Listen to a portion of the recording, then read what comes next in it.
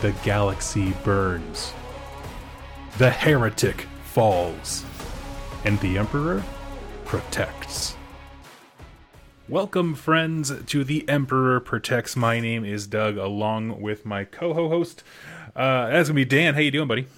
Doing great. Ready to talk about the Space Wolves. Yes, and this is going to be a book where there are a great many thoughts. We had a pregame of discussion, and if you don't know, the events that we're going to talk about, the book we're covering, Prospero Burns by Dan Abnett, is part of kind of a one half of a whole story that has to do with the Space Wolves fighting the Thousand Suns.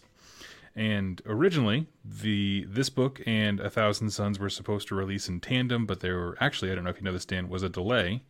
Yes. Because Abnett had some personal emergencies, Yep. and then it came out shortly after. So they're mirror books. So if you want to catch up, on our coverage of Thousand Suns, we just did that episode last. So I would say go listen to that one either next or before, depending on Sure. if you're a Chaos player or not. Yeah, right.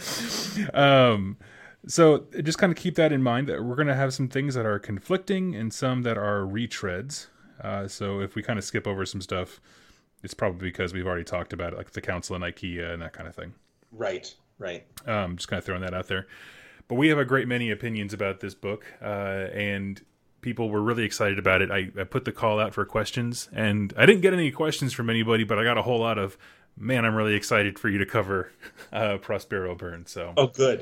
Okay. Yes. And with that, I think maybe some of our next episodes we should cover, like going into the detail of Space Marine Legions, because this is a very interesting look at a legion at this point, but later on a chapter, that it's often misunderstood. And so Yes. we can have a whole talk about that. Absolutely. And so let's jump into it. So we have our Dan, you always put together the most comprehensive outlines, and I love them. It's basically you do all the work, and then I come in and I'm like, hey. So I want to start out and then kind of do the brief at the beginning, but start out by saying this story, after you read, or listen to The Thousand Suns, this story is basically, the same kind of wrapped in of the Emperor's angry. Magnus did the right thing for the wrong reason. He sends Russ to bring Magnus to justice, not kill him, by the way. That's a very important distinction. Yep. And originally, anyway. And, the planet of the sorcerers isn't going to be an easy target, but it's the Space Wolves with Lehman Russ. And so Russ is angry. He's going to bring Magnus to justice. It's kind of the same theme in terms of the overall purpose of the story. In terms of the book itself, it is really A Thousand Suns, the book, from the perspective of the Space Wolves, kind of.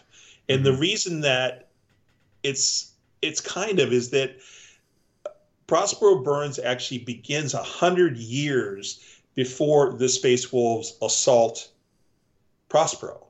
So you get a lot of exposition here, of what led up to it from the Space Wolves' perspective. And also it's told from the point of view of an individual named Caspar Hauser, and that's a really important name. So remember that one, listeners. Caspar Hauser, and he's a Terran academic, basically, and he's been tasked to become a skjald, which is like a storyteller. You think of the Viking thing, that they really didn't have a lot of writing, but they did a lot of oral history, and a lot of their culture was based on storytelling.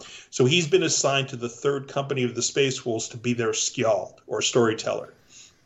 And it really seems to be Hauser's story, because a lot of it is from his perspective and what happens to him. But it's kind of like a weird murder mystery in that there's this really important subplot, and things happen that feed into that as the book goes on. And you realize that it's all about chaos machinations, putting, the Space Wolves against the Thousand Suns and pitting them against each other. So that's kind of what this book is. It also gives some background on Horus's fall, which is interesting because there's some involvement of another legion. Mm-hmm. And I think it provides a more coherent view of the heresy in terms of, Chaos has this plan, and this is an important part of that plan. Yes. Yeah. I would say they definitely cover similar events, but also like from a literary perspective, they're very different books. Where the Thousand Sons follows a group of people, some Astartes, some human, and kind of goes into their own little subplots, and they have their own character growths and developments. This book is anchored really to one person. Yeah, you mentioned him, Caspar Hauser. We gain information with him. We question his own sanity with him in real time. and so because of simply the framework of the book, it makes them wildly different, even though there's humans in both that are watching things happen. And so you kind of have to, when we talk about like, was one better, they're very different. And so we're just going to go through the events. We'll start rolling through it. Do you mind if I do a little timeline catch up to where we are?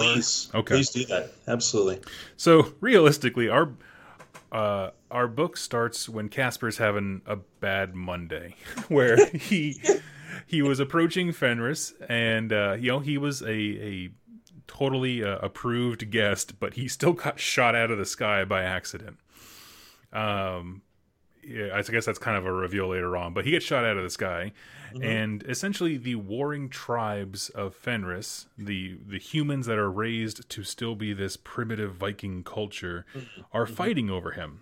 Some rescued him, and then other tribes are like, he's what's called a bad star, an omen of ill intent, and we need to kill him to honor, I don't know, a Valhalla, whatever you want to, whatever that particular tribe tends to believe. And with this, I'm just going to kind of fast forward through because it's a lot of like cool survival stuff that gives you, I think, the feel and the imagery of the Space Wolves. Yes, and Fenris too. Yeah, as an environment, but it's not like story important. It's just cool. Yeah, right. Read it because it's cool. But then we fast forward. He gets picked up by a particular Space Wolf, I believe. His name. Yes. Yeah. His name is Bear. Yes. And Bear is the guy who he had to do the grudging mission of going and fetching the human because he was the one who accidentally shot him out of the sky. It's because kind of this awkward, hey, sorry.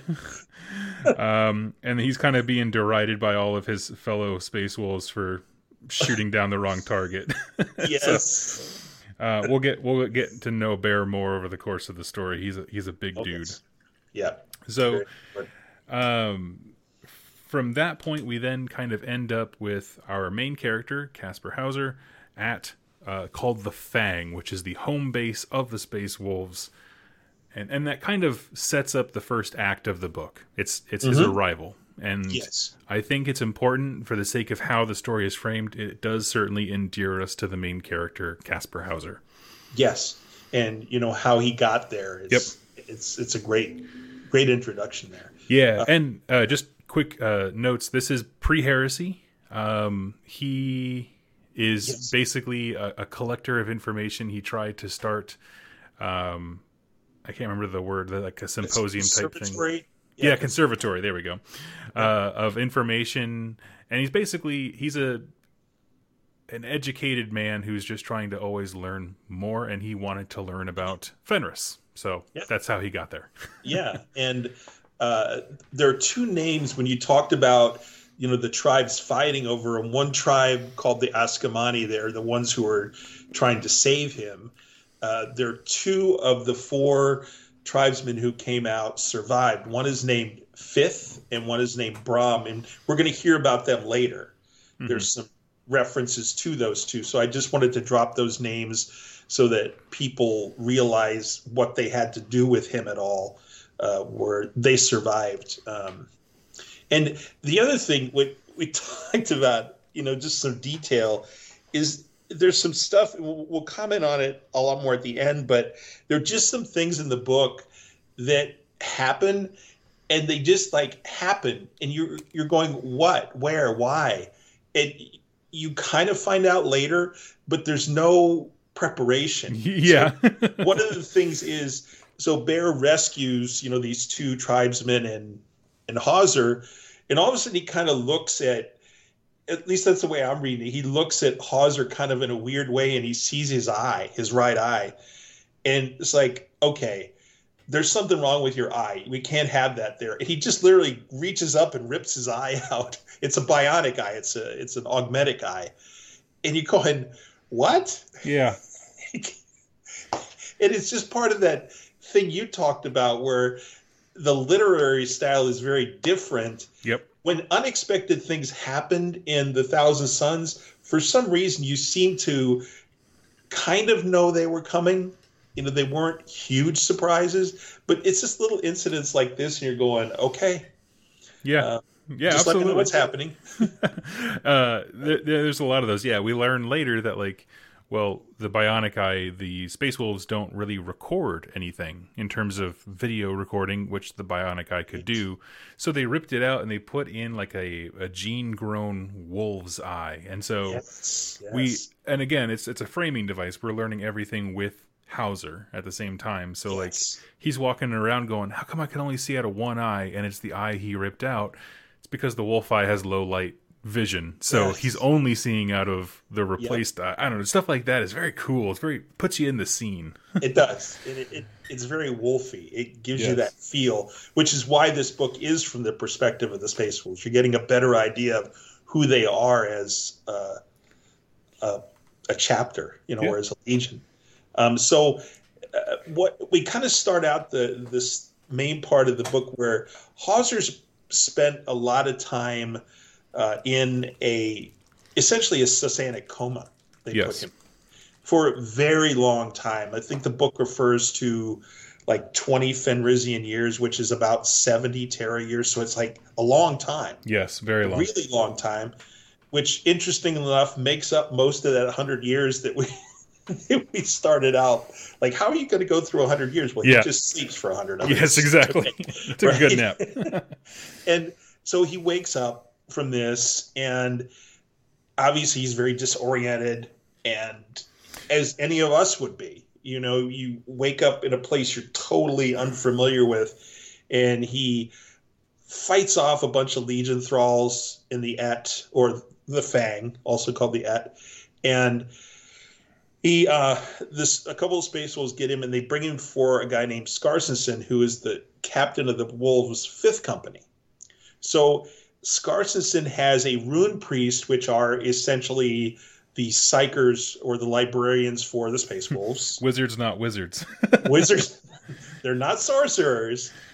Yep. And his name is Weirdmake, Othir Weirdmake.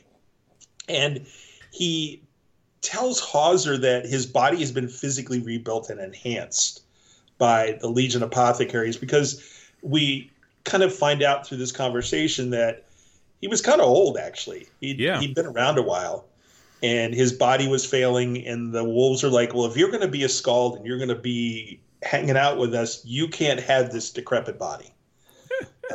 So it made sense, Yeah, they gave him a tune-up. When you think about it. And that's when they added the eye you talked about, so he's light sensitive. And one of the things that was kind of weird is that Hauser actually understood, and they were kind of looking at him like, what's going on? He understood both their common and their combat languages. And that's one of those things where it's just there. They talk about it, right? Mm-hmm. And you're going, where did that come from? Yeah, they're like, well, how do you speak our language? We didn't put that into you. You just had that. And it's just sits there for a long time. Right. And you know that's obviously when we talk about the legions, the wolves are not what people think they are. Yes. They're not a bunch of barbarians. They just aren't. And so that their suspicions and their questions are being piqued when things like that happen. Yes. And they see that. So can I also just add when they tuned him up, they did gene therapy. They made him basically a lot younger. He had the body of his 20-year-old prime, and he's all strong now. But they also skinned him. They skinned him and put his skin back onto him, which when I read that, I was like, ugh. Exactly. I didn't have anything else for her. I was like, that could have done without that. And so, oh God, so it's fun because you have a fixed perspective of his, but he's also like a stranger in his own body at this point. So we're super on board with him. I thought that was a really good use of, like, I don't know, sci-fi jargon and perspective. right? Exactly. No, you're absolutely right. And when I think of how grossed out you were just now with him being skinned, all I can do is picture chaos banners now. Yes, exactly. Yeah. Like, oh, are they going to use them for banners like the heresy guys do? Right? Oh, crazy. So, one of the things then that we're going to talk about is that throughout the novel, we get these flashbacks into Hauser's past life. Yes. And he was a child at this desert orphanage. He has a career at this conservatory that he's trying to build and, make worthwhile and fill with knowledge. And one of his biggest struggles is he's trying to keep it independent from the administratum. Yep. Because, of course, they want their faces in everything. And one of the most, I think, important flashbacks we see is that there's an encounter between Hauser with his archaeological team and the 15th Legion, who are the Thousand Sons. They were sent to secure an area that Hauser's team was investigating. And you're like, why the Thousand Sons? Like, there were all these legions, right? Mm-hmm. That could have been sent. And you're going, why them? Yeah, you have to ask, right? Yep. And one of the things they also mention, and this is another thing that is a theme throughout this book, is this fixation on names. And they bring up the fact that the Legionnaires were taking a real interest in his name. Like, what is your name? Where does it come from? What is the source of your name? Blah, blah, blah. You're going through that. Again, why? Well, it pays off. It's a big payoff in this story. But you get that early premonition of something is going on with names. And when you think about that, at least, Doug, it made me think about how important it is in the lore, whether it's heresy or 40K lore, to know a demon's true name. Yes. Because when you can control a demon, a demon's true name, you can either banish it or you can control it, right? And so I thought that was a real interesting tie-in with that. Yes, and I know the books that you and I are thinking of are the Grey Knight Omnibus, yes. Which is so good, and they go all into like knowing a demon's name and how far people will go to get it. But that's just a very established thing. So like if you know it and you're into that part of 40K lore, your brain is screaming of like, why is everybody up in everybody's business? Mm-hmm. Why do you want to know my name? It's the equivalent of someone coming up to you and asking like your mother's maiden name, the street you grew up on, and all those like fishing questions. Yeah.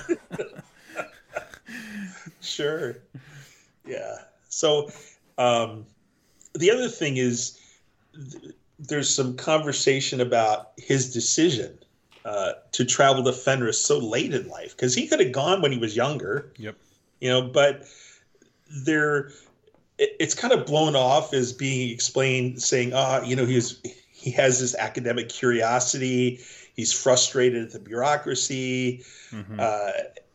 He wants to just find out more about the wolves, as you said. But there's also this implication that it may not have been his idea to go to Fenris. Yeah, there's a gap of information of how he actually got from the last memory of him being like, the conservatory is dead if the administratum gets it, and then waking up after being shot out of the sky. Yeah. But that small mention of the 15th Legion being there, kind of as an escort for his team, you're like, okay, they did something. Yep. Because they can do something. And the other thing besides the psyker aspect of it is, okay, this is like something Alfarius would do. This is like an Alpha Legion thing, Is he like, you know, Manchurian Candidate kind of thing. That's what I thought right away, you know, an implanted spy kind of deal. Right away that came to my mind. Yeah. And I don't know why, but it was like, yeah, something's going on here. Yep. Anyway. So go ahead. No, go ahead, please. I was going to say, so as we're kind of moving through, the next section of the book, I would say, to kind of sum it up, is inducting Hauser into their culture.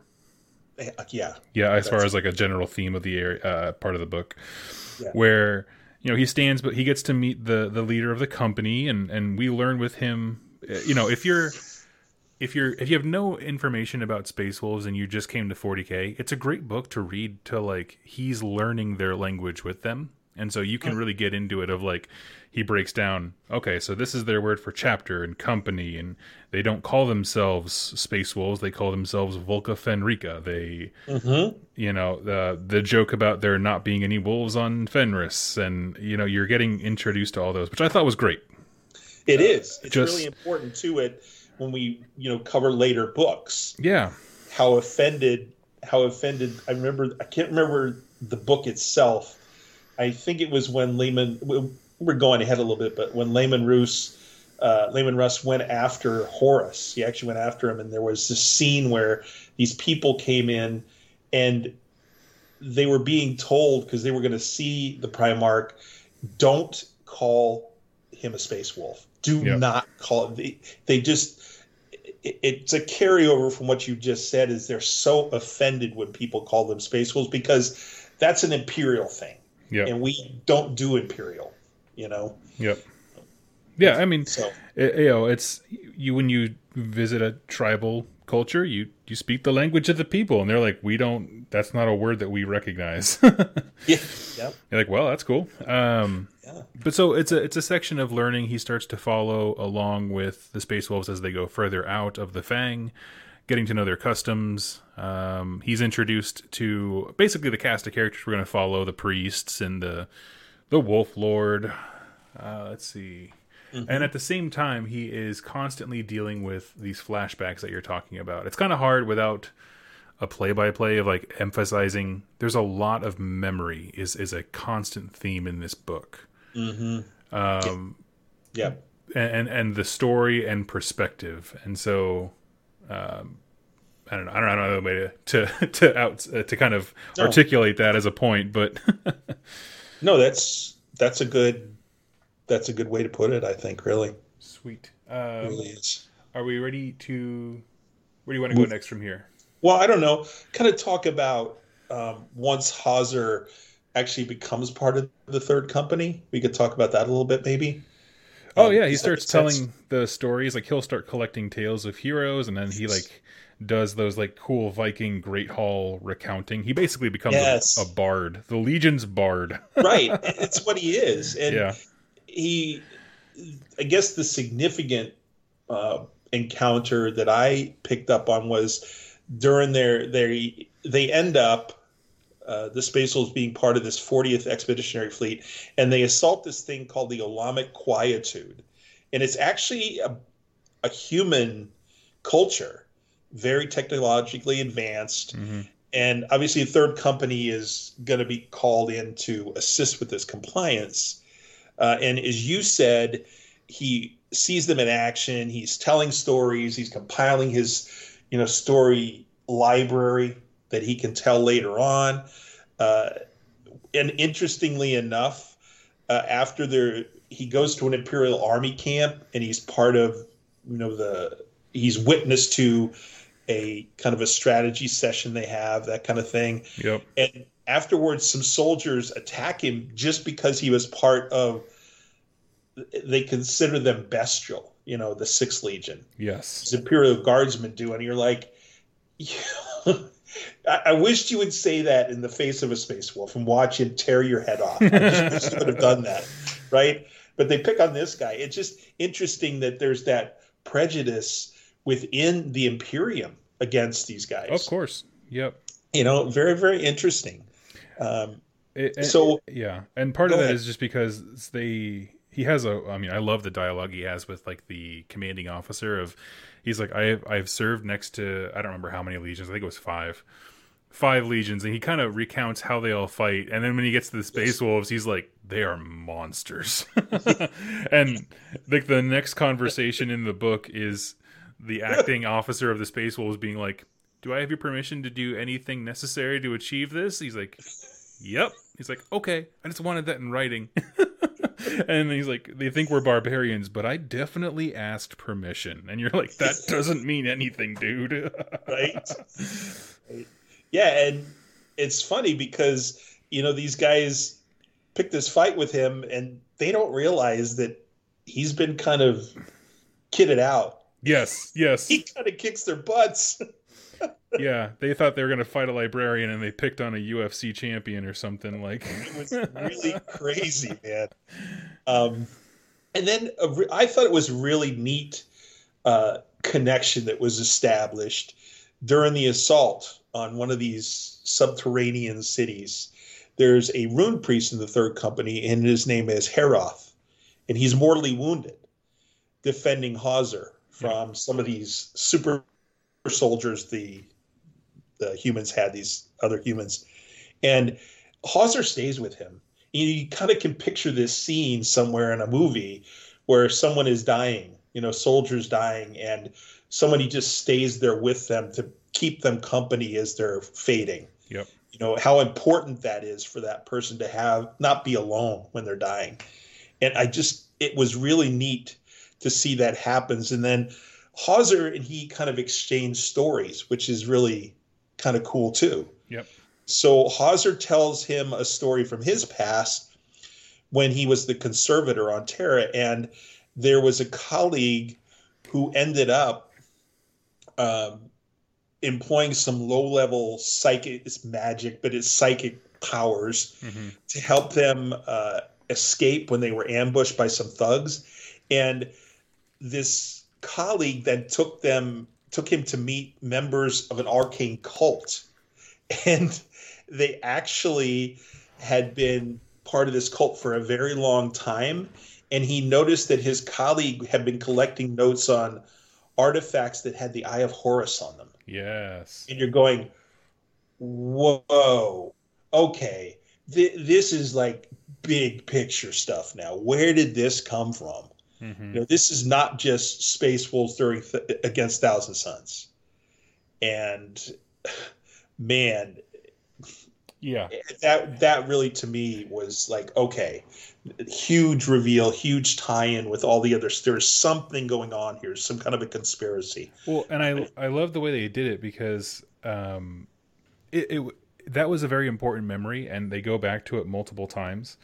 But in the context of the story, they're trying to share their most wiggity stories of like fate and what they call the Maleficarum. So like the ethereal, the other side, the warp. Yes, the warp. That's their word for the warp. Yeah. And so they tell that story a lot, and every time it happens, Casper's like, well, that's the most creepy warp thing that's happened to me. And immediately whoever is talking to him goes, no, it's not. Don't be stupid. But it happens again and again. But it's again one of those things that's just thrown out there. This is not the most psychic, chaosy thing that's happened to you, but he has no context for it yet. Yeah, and then Heroth tells him a story in which they're both nearly killed by this huge black wolf. Yes. Or by another Fenrisian animal, and they're saved by a big black wolf. And it turns out that this black wolf is a reincarnated form of Brahm, who is one of the warriors that saved Hauser, right? And he sees this, he's going, whoa, what? So this guy is really a part of my scheme. They call it that weave of my life, this guy. And so it was really interesting. Actually, he died because he did die when he was defending Hauser. Yeah, I want to point out here that there's some, like, even though the Thousand Suns have probably lore-wise a much stronger connection to the warp, I felt like this book had more wiggity imagery and language than I felt like very on point in Thousand Suns, like knowing exactly when they had stepped into the warp and when they weren't. And here they fade in and out. Yeah, yeah. It's almost like a waking dream kind of thing. It is, yeah. And so it becomes hard where you're like, you read a section and at the end of it, you're like, did that just happen or not? Like, I don't know. Oh, and then speaking of that, the creepiest thing is when Hauser comes out of the dream state, because they both went into it, Heroth's been dead for like several minutes, and you're going, whoa, how could he be telling his story if he's dead? Mm-hmm. Like, oh, creepy. Yeah, and you don't trust anything anymore, and you're like, oh, man. Yeah, absolutely. And then obviously they hold a funeral for Heroth, and, it's the Skald. Hauser's reciting all these stories and telling tales and all these kind of things. And then the actual captain of the third company, his name is Helmstrad, I think, or whatever. He selects Hellwinter, a rune priest named Hellwinter, as the new chief rune priest for the company. Yeah. And Hauser, like, he paid the 35 points for the upgrade. Yeah, that's right. You're now the master of ceremonies or whatever. Exactly. Army builder, yeah. Yes. Okay, go on. Great reference. So Hauser sees that there's a ritual going on, and Hauser sees that he's using this weird knife, and he gets really upset about it because he says that is the same knife that the cultists were using in their rituals in that dream state he just had with Heroth. Yeah. And going, wait a minute. Hellwinter goes, okay, step back, kid. Just step back, okay? Yeah. Somebody, and this is where all of a sudden, here we go. Like, where did this come from? So Hellwinter, who is, the new rune priest, the new guy on the block, the 35-point upgrade, he says, hey, let me just tell you what's going on, man. Somebody has been playing you. Yep. Somebody has been psychically manipulating you. Why do you think you came to Fenris? Of all the places you could have gone, you came to Fenris. And you've got my knife confused with somebody from the past. They're two different weapons, right? But the point is that he says this to him, and he's like, whoa, God. And as the reader, you're going, what? Yep. So this is when our trust in the narrator falls apart. Yes. Because what he posits is somebody is making you dream horror things about my specific knife to turn you against me. Who would do that and why? And so now it's like he's peaked. I mean, he's always had the interest of the wolves, but how acutely they are looking at him is now being revealed. Like, oh, I'm under a microscope. Like, oh, dang. He's having a rough day. To that point, we know the space wolves too are predators, yes. And they have heightened senses. Even in the game and in the lore, they have heightened senses. And you can almost think about like dogs when they smell somebody or something and they know something's wrong with it just from the scent. Yep. You can kind of see the space wolves scenting this guy and going, he's not right. Yep. Yep. Well, and what I like is that it's revealed that was always the case. Like, yes. Since Hauser landed, they have always been suspicious. I mean, not in a hostile way. They're like, if we know you're a spy, maybe we can figure out who's using you. Mm-hmm. And so all the things were not necessarily to test his loyalty, but to test, like, are you conscious of being manipulated? And the answer was no. He's a good guy. He's not evil. Sure. He's being used, and so now we can offer him the opportunity to like use himself against whoever's controlling him, basically. Right. Redemption for you. Kinda, yeah. Even though you think you don't need it. Yep. You're a pawn, but a pawn can still choose to do the right thing right now. Right. Yep. Yeah. So kind of a what is it when you're not the spy, you're the counter spy, you're a double agent. They're kind Yes. of trying to turn him into a double agent. I guess that's what I was thinking. Yeah, that's a great way to say it. So shall we move on to IKEA? Yes, please. Is that a good place? So We do skip around quite a bit in the story, so that's not. yeah, we It's do. it's just as abrupt in the book.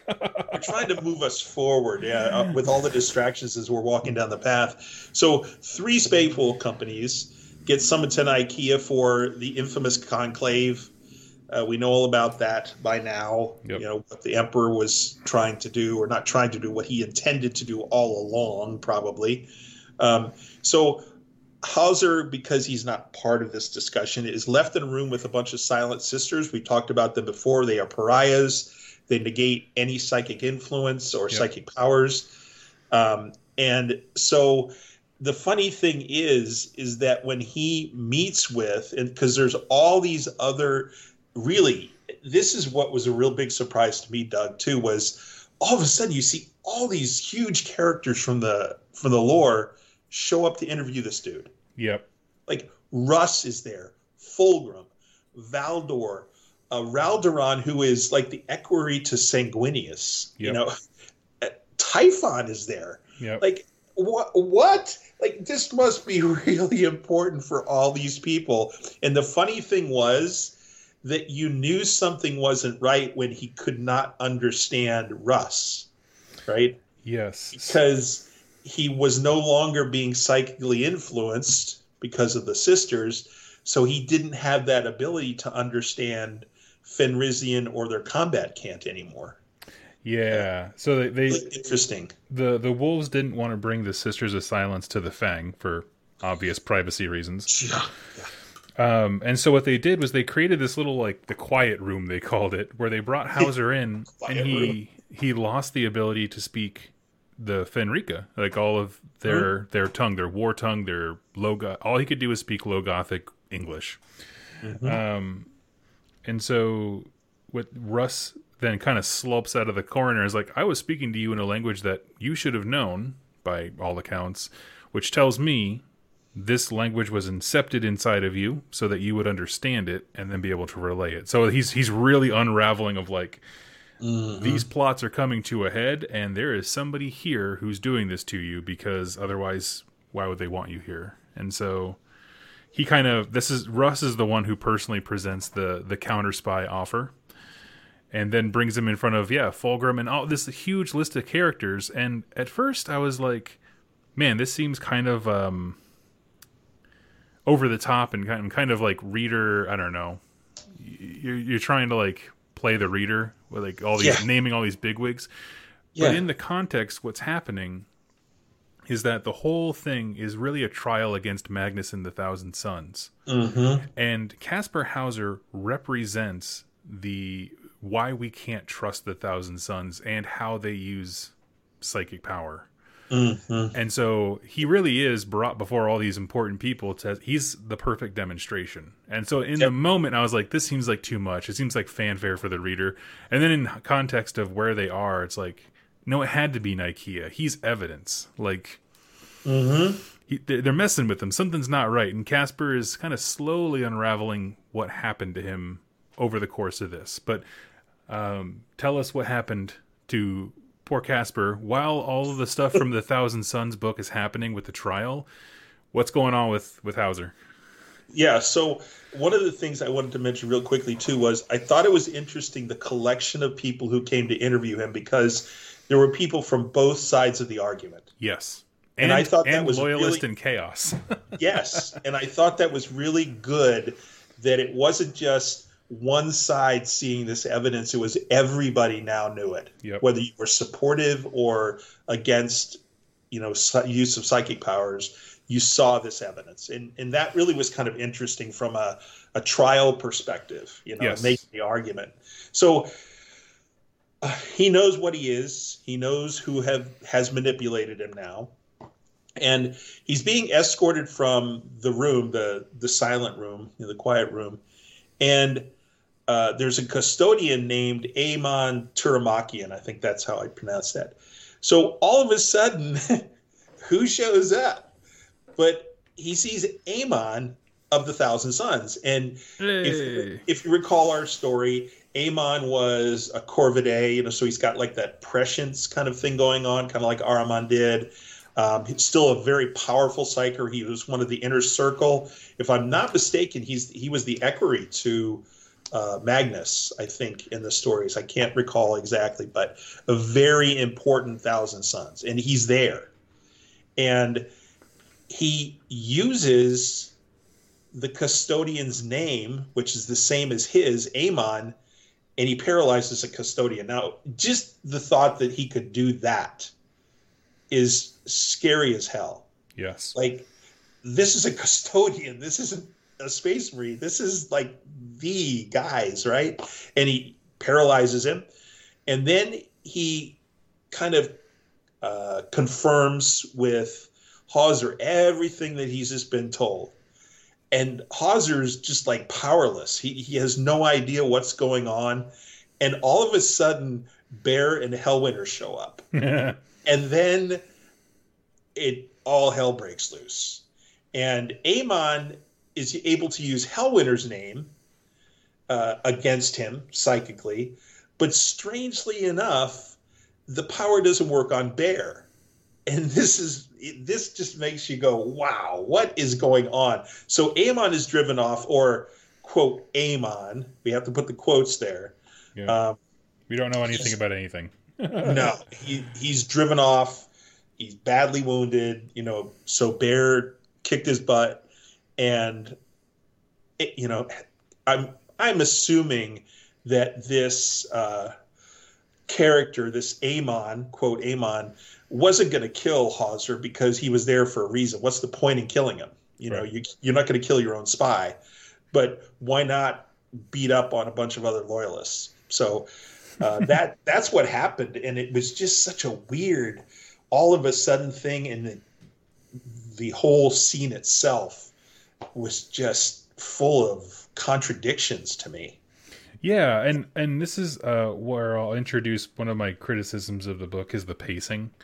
Mm-hmm. Because I felt like we go from learning about the wolves and then the pacing of shifting from that perspective to now Casper is the absolute center of some level of intrigue happened aggressively fast. And so there was like 2 chapters that are like, I dig the fight scene. It was cool. Yeah. But I don't know what's going on. So it kind of, yeah, absolutely. Yeah. So it was kind of jarring at that point, but I'm intrigued, like what's going on with Casper. He, at this point, we learn with him what the Council on Ikea is all about, and kind of more, I don't know, information, I guess, for us, the reader, is provided. Sure. But so yeah, that's the big thing on Ikea, and at this point, it's fully out there that the custodes and stuff explained to him, like, hey, this memory you have of like you leaving the conservatory because it was going to administration, that's all fake. In fact, the man Malcador himself wants to fist bump you, like, and tell you that you're a good person. And he's like, oh, so all of his memories from that point are fake, and his motivations are wrong, and how he got on Fenris. And so he's kind of coming to grips with that quite a bit. There's so many movies we see, especially science fiction movies, but other movies too, where somebody's memories are implanted. Yes. I think of like Blade Runner for anybody who saw that, the character Rachel, all her memories were implanted. Yep. Ghost in the Shell, the character that ScarJo played, all her memories were implanted. None of it was real. And so this made sense to me, though, because I've seen that kind of a thing before. Yeah. And so from that perspective, it was like, okay, yeah, I can see people doing this to you. And then it becomes, there's a lot of repetition with the memories that we've already read, because what they're trying to do is go into his mind and retroactively figure out who's doing this to him. Yes. So he has this memory of him waking up on Terra, going to his window, and then he hears a creepy voice. And they keep replaying it. There's like a scene where it's like 3 times in a row they replay the exact same wake up schedule. And I was like, okay, yes. I'm done with this. Yes. But they do that, and he keeps trying to turn around to see who's talking to him. Yeah. Do you want to go from there? No, go. I just what happens, as part of this is that um, Hellwinter now is kind of, and Weird Make both. They're kind of um, in a dream. They're kind of in his head, is what I'm saying. Yeah, they're taking a can opener to his psyche. Yeah, and then there's another rune priest. This is Hailwolf. Hailwolf was another one. He's attempting to break into Hauser's mind, and Hellwinter's trying to distract this other entity, whatever it is. And while they're in this woods or wherever they are that you talked about, this place they are, basically they told Hauser, just stay behind here. And Hauser hears Weird Make, like he's injured. Something is happening they can't see. And he sees a really large, like shadowy wolf figure. This makes sense, of course, wolf. Mm-hmm. And he runs into Hailwolf, and he's been injured as well. And he warns Hauser that Hellwinter is being influenced, right? That Hellwinter is the one that has become possessed, actually, in this place where they are in his mind. He's been possessed by this entity. Yep. Well, he runs into Hellwinter, who's been... It's just... There's all this stuff happening. It's so weird. Hellwinter comes and says, no, it's Hailwolf. He's the one who's been possessed. And so the other two rune priests team up, bring down Hailwolf, and he transforms into this wolf. So this entity, whatever it was, had taken Hailwolf and taken control of him. They see this wolf, and then Hailwolf confesses that, and this again is the big picture thing, that he saw an anathema and a plot against Horus. Yep. And you're going, okay, now all these names, all this stuff happening, could you just not have gotten to the point? It's just but it's an important piece because we know exactly that scene from one of the earlier books of the Anathema and Horus. So yes. As you said, this is pre-heresy. This is foreboding. This is a vision of something that's going to happen. And so trying to put it all together, it seems as though from like the collection of conversations and stuff that members of Chaos Legions or legions that would go to Chaos started just abducting people in all levels of society, brainwashing them, and using them as unwitting spies. Yes. This was then used to spy and instigate problems between the Thousand Sons and the Space Wolves by forces unknown hitherto. Sure. And so Casper now finds himself in the absolute dead center of this, like, I'm just one little like plot in a greater machination. The 5 years of gap in time that it took for them to like break his brain and send him to Fenris or whatever, that gap of time that's missing is nothing compared to how big these schemes are. Mm-hmm. And so it just seemed strange because in a book about space wolves punching the Thousand Sons, there's first of all very little of that. It's heavy on the space wolves, but also it weirdly enough I think shows the scale and magnitude of what Horus is trying to do. That the whole universe was like, no, like slow motion warning of what's going on, and nobody who could do a thing was listening. Yeah. I don't know. It was a lot. Well, and this, as confusing as this, kind of confrontation I just talked about in this, when they were in this dream, when they were in his head, as confusing as that is, it's really, to me, because again, I'm referring to another book where Lehman Russ had to go into this dream state. Yes. He had, I think it was even Najal Stormcaller. I think it was one of the major rune priests in the Space Wolves chapter, told him he had to go in here and he had to confront whatever it was in this dream state he was going to go into. And realizing that whatever happened in the dream was going to really affect him. Like if he died in the dream, he was going to die. this wasn't just a dream state. This was an alternate reality almost. Mm-hmm. And I thought that this scene captured that. So when you read those kind of things later with the Space Wolves, you're going to go, oh, I remember that from Prospero Burns. I remember how important these visions and these dream states were to the Space Wolves and as part of their culture. Yep. Yeah. So I think, let's see, at this point,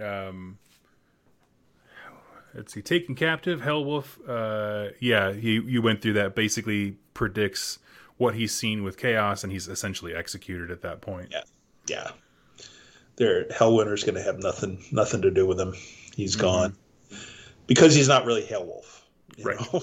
Yes, so, exactly. That's the point. So we want to move into the final act of I think so. The titular section, the thing we've been waiting for the entire novel.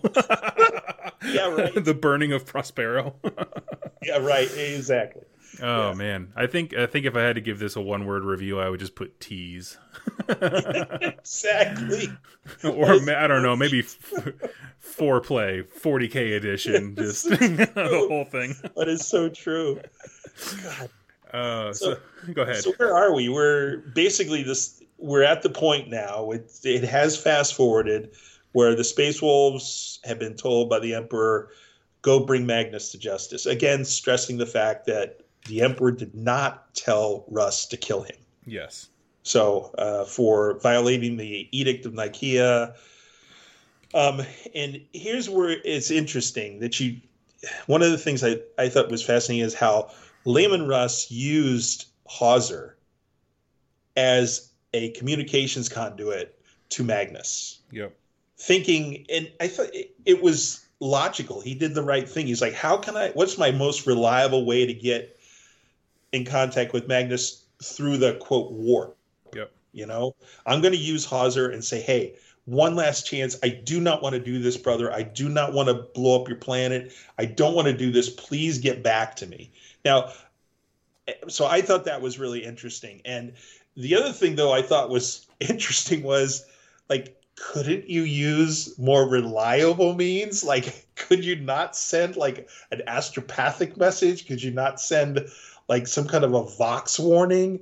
I'm thinking of these other things, like, if that's really what you want to do. Yeah, just interesting, And that's where I like the minutia of, like, the back and forth of, well, the people who are Space Wolf fans can say, we tried to call, you guys put your own personal hotline inside of the Fang and we used it and you didn't answer, so I don't know what to tell you. Yeah, that is technically true. At the same time, exactly what you're saying of, like, there are so many better ways to communicate a warning, because now we've seen the Thousand Sun side of, like, oh, they just showed up and immediately nuked the planet. And this is, yeah, exactly. This is, like, diametrically opposed. Yes. To that that Russ did, even though he was angry and he at this point we know in the story he'd been manipulated by Horus, to kill Magnus, because that's what he had. He didn't do that. He wasn't this vicious animal that we've been told that he was. Right. He's still intelligent. He's thoughtful. He does not want to destroy his brother or his brother's planet. And it's like, just come with me quietly. Let's just do this. Get it over with. And so, yeah, that didn't work out. No, patently no. So as we all know, Space Wolves invade the planet, decimate everything except Tiska, which is the planet, the capital city. Yep. Hauser goes down with them.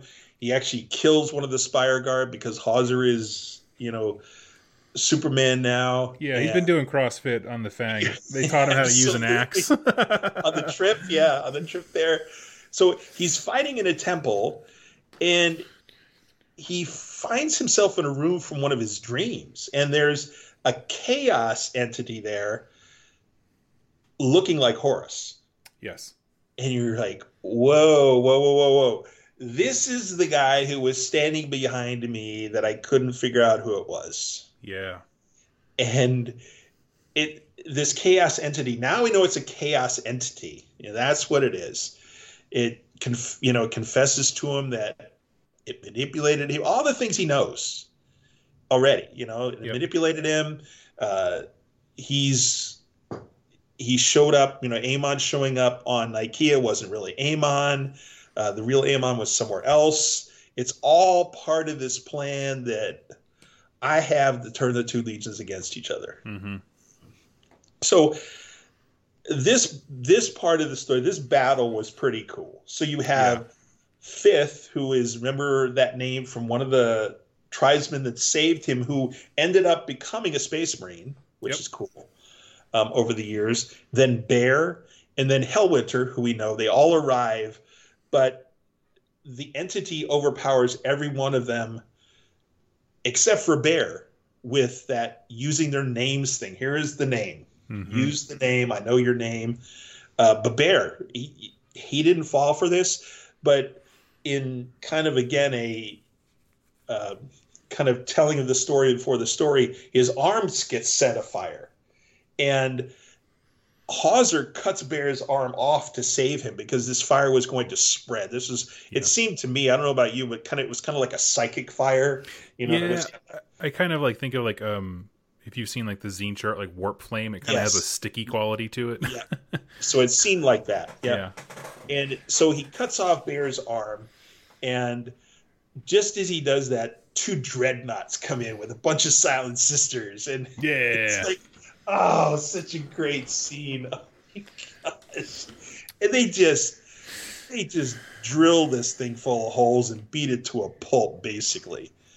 Because there's nothing it can do against these dreadnoughts. No. And it turns out that for all you Space Wolves fans who know about the chapter, that Bear's real name is not Bear, it is Bjorn.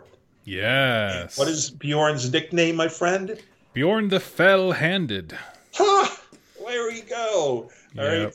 I thought that was so awesome. That was part of the story. That was so exciting. And basically it was because the if I'm not mistaken, because the person who incepted the Fenrisian language into Hauser didn't he mispronounced Bear and Bjorn.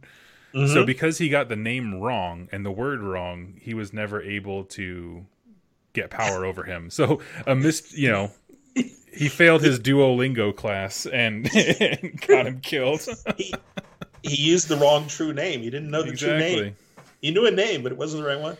And so we know the story of the ending at Prospero, what happened.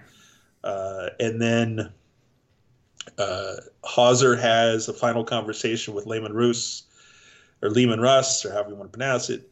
So, and they put him into stasis, basically, and he goes voluntarily. Yep. Because he doesn't know when or if he's going to be used again. And so... I thought it was a kind ending on behalf of the Space Wolves, because it's like, they could and probably should have just killed him, but but they're like, well, it's nice to have a two-way radio. Yeah, and I think part of it was they... from the beginning, they really invested in him. They put resources into him. The fact that they took the time to rebuild his body and do all those things. And part of it, as you've said, was because they wanted to see what was going to happen. Right. They wanted to find out who the person was driving it. But I think they also had become to accept him at some level as a member of their tribe. Yeah, absolutely. I do think they hit enough notes of them trusting him, like, as a person.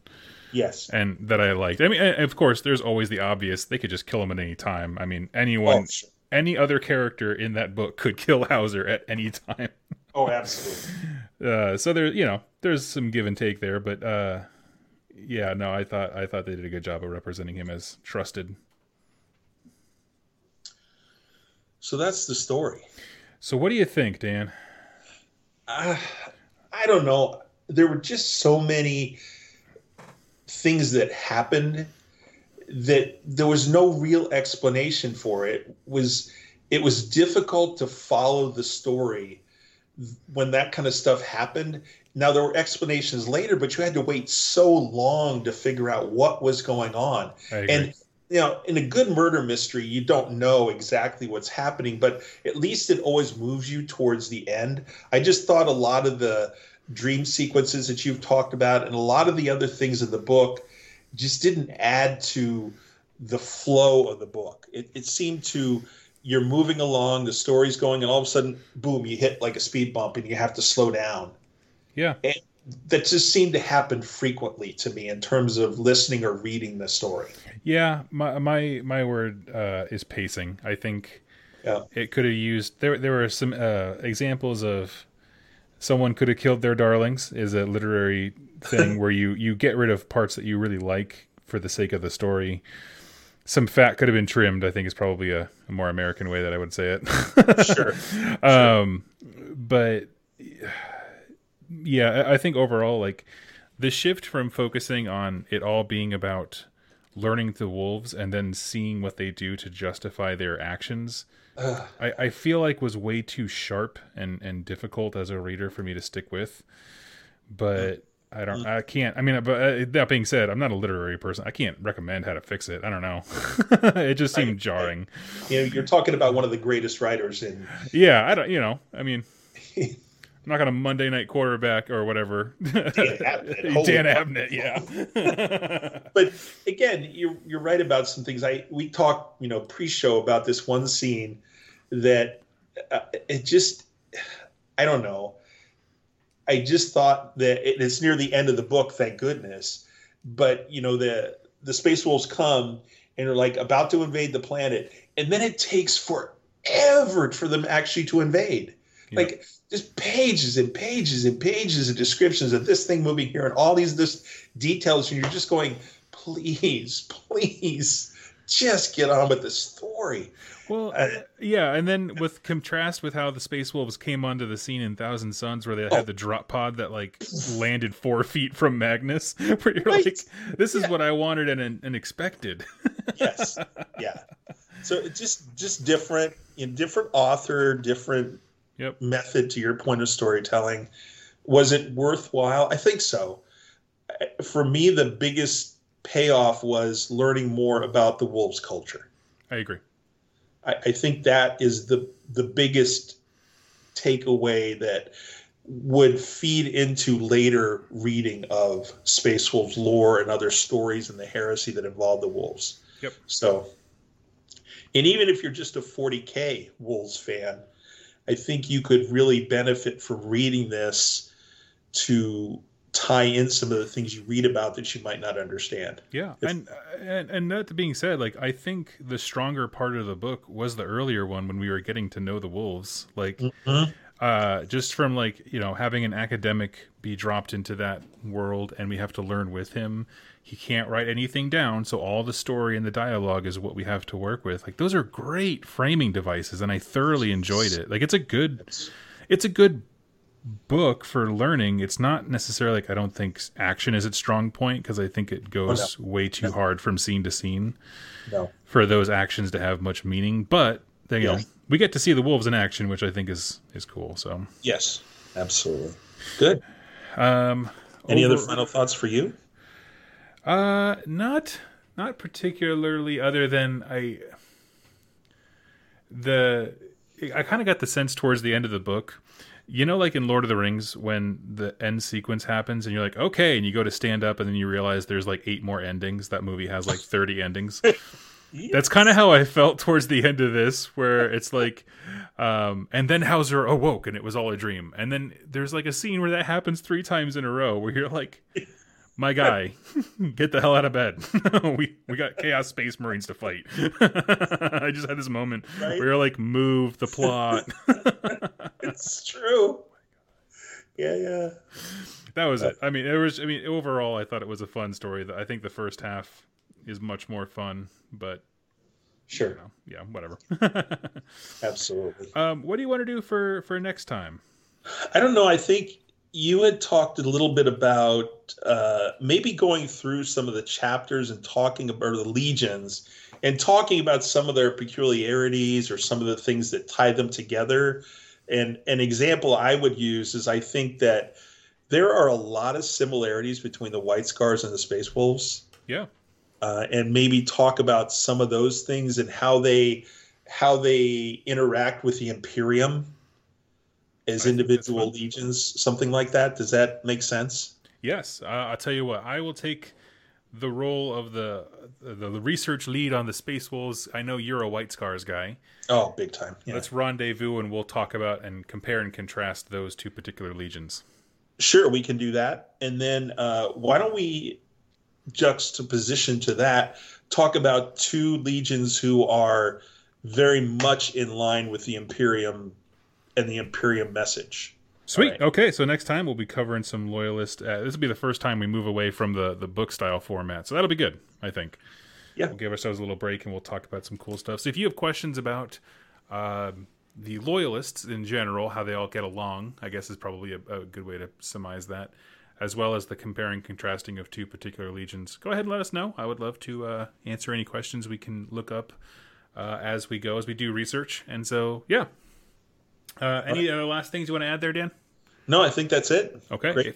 If you want to hang out with us, you can follow Dan and his co-host Brennan with Cubic Shenanigans as they talk about all things hobby with an Age of Sigmar focus. My channel, 2+ Stuff, for all things lore and whatever I'm obsessed with that particular week. and we'll catch you next time for The Emperor Protects, friends. All right. Take care, everybody.